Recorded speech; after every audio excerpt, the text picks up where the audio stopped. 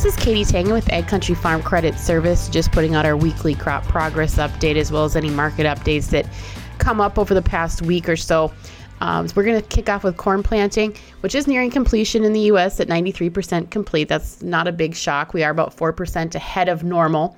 At this point, it's not really worth summarizing who is and who isn't ahead, but there are a few things I want to highlight about North Dakota in particular. One, because it's a big part of our trade territory, but then also we have a few items that may impact individual producers. So North Dakota passed its last plant date for corn on the 31st of May.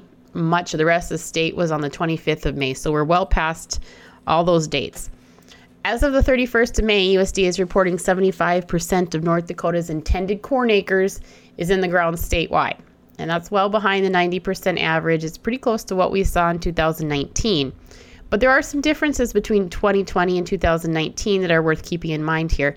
And that's first, last year in late May, we had an MFP program that came out. And that program provided some incentive to keep planting that we don't have this year. The second part, which is probably just as important, if not more important, is that prices are just a lot lower. Ignoring any basis change, futures, if you compare May 31st of 2019 to May 31st of 2020, we're $1.18 a bushel lower. So it's fair to suggest that PP rates over the state could be considerably higher than what we saw last year. A few things, though, we have to remember with PP. When NASS asks for these progress numbers, they ask what percent planting is complete. Now, who are they asking these questions to? A lot of times it's county extension, and when they're asked these questions, they don't clarify what they mean by what percent are you complete. So one person could hear that question and say, oh, guys are done. That doesn't mean that they put in all the acres they intended to plant, but it still gives them 100% planted number. Now, a second person could hear that same question and say, well, 80% of the acres are in, meaning 80% of the intended acres have been planted, but that doesn't mean that producers have to continue to plant. The point is you have to be really cautious of trying to put a number on exactly how much PP is out there from this information alone. We can get a guess about how much is available for PP, but just looking at the circumstances around it also provides a lot of information. And right now, economics and crop insurance would both indicate that we're going to see some higher levels of PP, at least in North Dakota, than last year. Now, going back to national outlook, emergence is 78% complete. That's compared to 73% on average for this week. Weather in the coming week is supposed to be much warmer than average over the heart of the Corn Belt. A lot of areas, with the exception of parts of Minnesota, are sitting on adequate to somewhat more than adequate moisture. So we should really see the crop take off. Condition ratings, I would expect, would improve by next Monday. It's tough for the market to find much to be bullish about at the moment, but like we've seen all year, a lot of things can happen, things that we don't expect, and we need to keep that in mind as we go forward. Looking at the crop progress ratings at the end of May, nationally, the crop is 74% good to excellent condition. That's up 4% from last week, and a pretty good size move. Remember, the direction of the ratings from week to week is really what we're concerned about here, not the absolute number. There's a lot of subjectivity that goes into this, but also, one thing I wanted to add before we go into the state-by-state condition ratings for our area is that there is a pretty big jump in North Dakota's condition. And while the crop probably did improve quite a bit, emergence last week for our initial rating was small. It was just 12%. So the sample size wasn't great. It's going to take a week or two before we get a really stable rating to start going off of. But just on the state-by-state basis, Minnesota, as we head into June, 83% of that crop rated good to excellent. North Dakota, 73% rated good to excellent. That's up 6% from the week before. South Dakota, 82% good to excellent, and Wisconsin, 83%.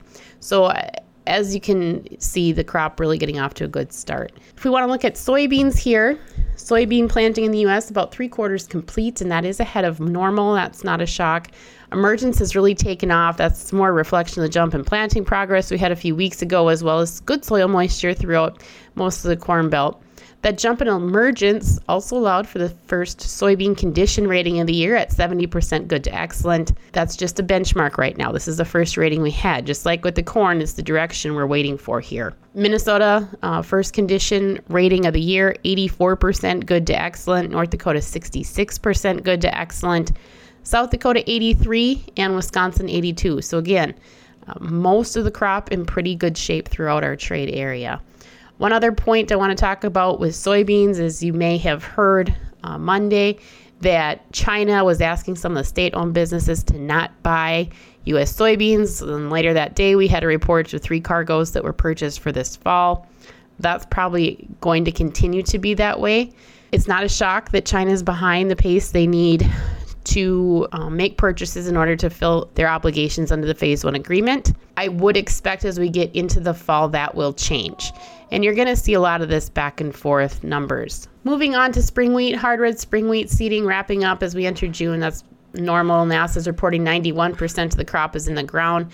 North Dakota 10% behind normal progress, 5% short of last year. Minnesota is pretty well close to normal at this point. I assume there will be a little bit of ground in North Dakota that was intended for wheat that will be PP'd, but probably not a significant amount. There is a lag in emergence, mostly due to the timing of when the bulk of the wheat acres went in. But we are getting some initial condition ratings. They are going to start at 80%, good to excellent for the U.S. crop at this time. Another note, winter wheat harvest has begun in the South. U.S. reporting 3% harvested. No word on yields just yet. That should be out in the next week. We'll hopefully have an update next Tuesday. Minnesota, condition rating 81%, good to excellent. North Dakota, 82%, good to excellent. Looking at some of the more minor crops, oat planting, 93% done. That's in line with average, slightly slow emergence. Sunflowers are lagging, but we're making a lot of headway there, same as a lot of the other crops. North Dakota flowers, 40% in the ground compared to 57% on average. South Dakota's crop is 23% planted. That's roughly equal to average. Barley progress has ramped up. It's almost complete.